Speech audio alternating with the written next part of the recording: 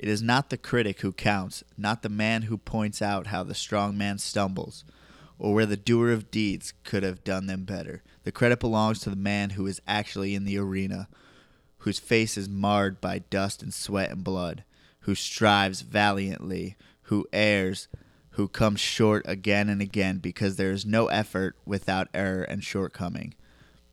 But who does actually strive to do the deeds, who knows great enthusiasms, the great devotions, who spends himself in a worthy cause, who at the best knows in the end the triumph of high achievement, and who knows at the worst, if he fails, at least fails while daring greatly, so that his place shall never be with those cold and timid souls who neither know victory nor defeat.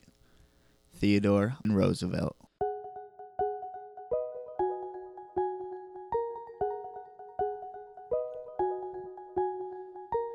This is From the Ground Up, the story of me starting my reptile business.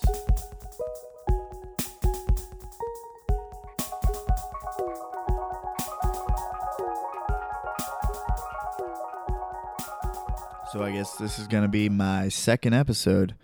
I had recorded an episode with my girlfriend, and it turned out the computer died at the end of it when we were doing it. And then it did save, and then somehow closed out and got out, which is fine because, honestly, it was just, like, seriously personal, and it was probably only entertaining for us. And it was much more like a couples therapy than a podcast.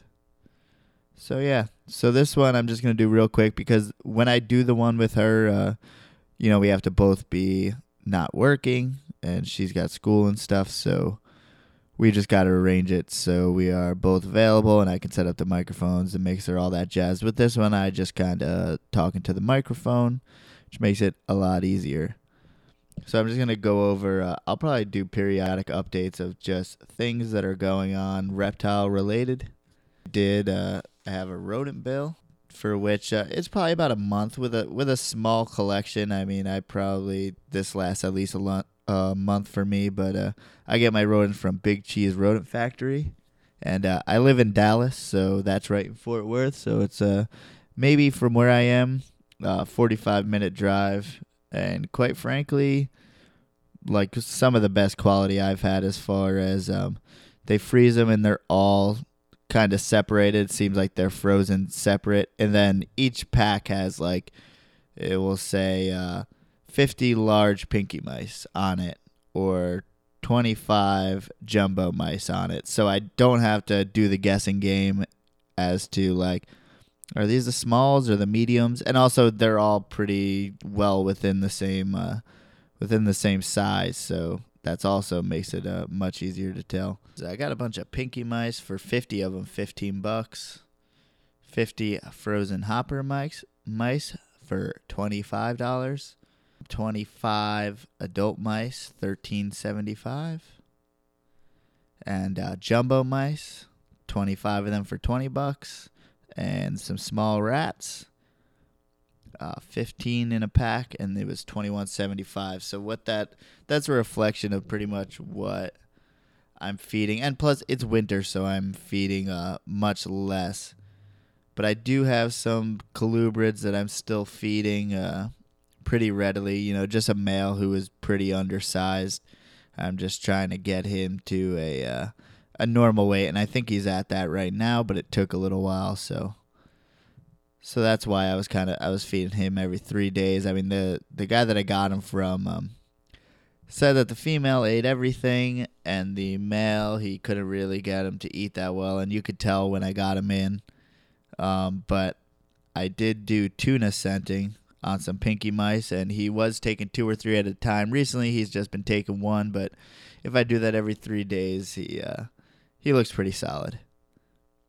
So yeah, that's pretty much that. I did have my green tree python had a prolapse, which I think it was honestly because I'd gone up in mouse size to what I was feeding, and stayed probably in the same amount, maybe once a week, maybe sometimes if something else wasn't eating, I was giving them that mouse, which is always which meant that it was happening quicker. So I was feeding a little bit more frequently, I think, and so there was a prolapse. And I did, most people say sugar water and put it on the prolapse, but I didn't really want to do any hobby science per se as far as taking any chances, so I just went to the vet. And let's see. I mean, the whole vet visit, it cost $196.52, which, I mean, it's a U.S. captive born and bred green tree python. Honestly, in order just to be safe, $200 plus. Yeah, it's just one of my favorite animals, so I'm not crying about that at all. And actually, the stitches, he did get a stitch to keep the prolapse from falling back out. And I did take that stitch out yesterday. And I don't know, it doesn't look super normal, and he looks a little dehydrated and stuff like that. He's not responding the best, but I mean, we will see. But it says here, lidocaine injection was $36. I don't even want to say that. Bupivacaine injection, $36.02. Laceration repair, which is the suture or the stitch, $60.50. Examination, which if you've ever been to the vet, they give you a fee just for showing up. And for this one, it was $64. And yeah, it comes to $196.52. Part of our life and our responsibility, I think, as reptile keepers. I mean, some people try to do as much as they can by themselves, which I totally understand. But I just felt like with that particular animal, I wanted to get things done the right way to give it the best chance. Yeah, I think it's safe to acknowledge the fact that we are keeping live animals, and stuff like that happens. I mean, it's part of our lives, and it's things we have to deal with on a regular basis. And I mean, you can't let it get you down. Therefore, I'm just trying to keep on going, and I am saving some money. Probably gonna get a rack, start getting some more animals. Right now, I mean, I haven't gotten animals for quite a while. I did get a pair of hognose het snows, a male and a female. And that ran me about $300, which I thought honestly was a great deal. And that female, I hope to have her up at size next year, and the male will definitely be there. So yeah, I just want to get a more colubrids going, as far as getting more colubrids in the collection. But also, you know, I got to account thermostats and racks, and I really want to get all the Herpstats and Herpstat 4s, because I have had the other ones. What is it? Vivarium Electrics. And that's what I've always used. I've just had way too many of them break on me, and I don't really know how to fix them.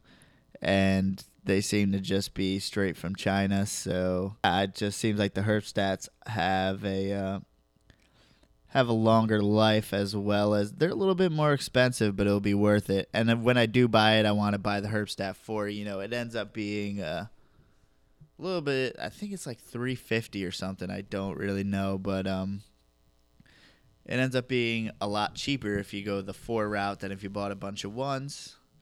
So and plus, I'd like to keep them all on the same thermostat, as many as possible, be efficient as possible, and cost effective as possible. So that's really my game plan there. Just wanted to wrap up this quick episode, just something I wanted to get out there so I could launch the podcast, because honestly, when I lost that episode with my girlfriend, I decided not to launch it. It probably took a week off, so I figured I might as well just do something, put it out there, and it's the second episode, so hopefully no one's listening anyway. Look up Port City Pythons, Facebook, Instagram, all that stuff. Who cares? And I will see you guys next time.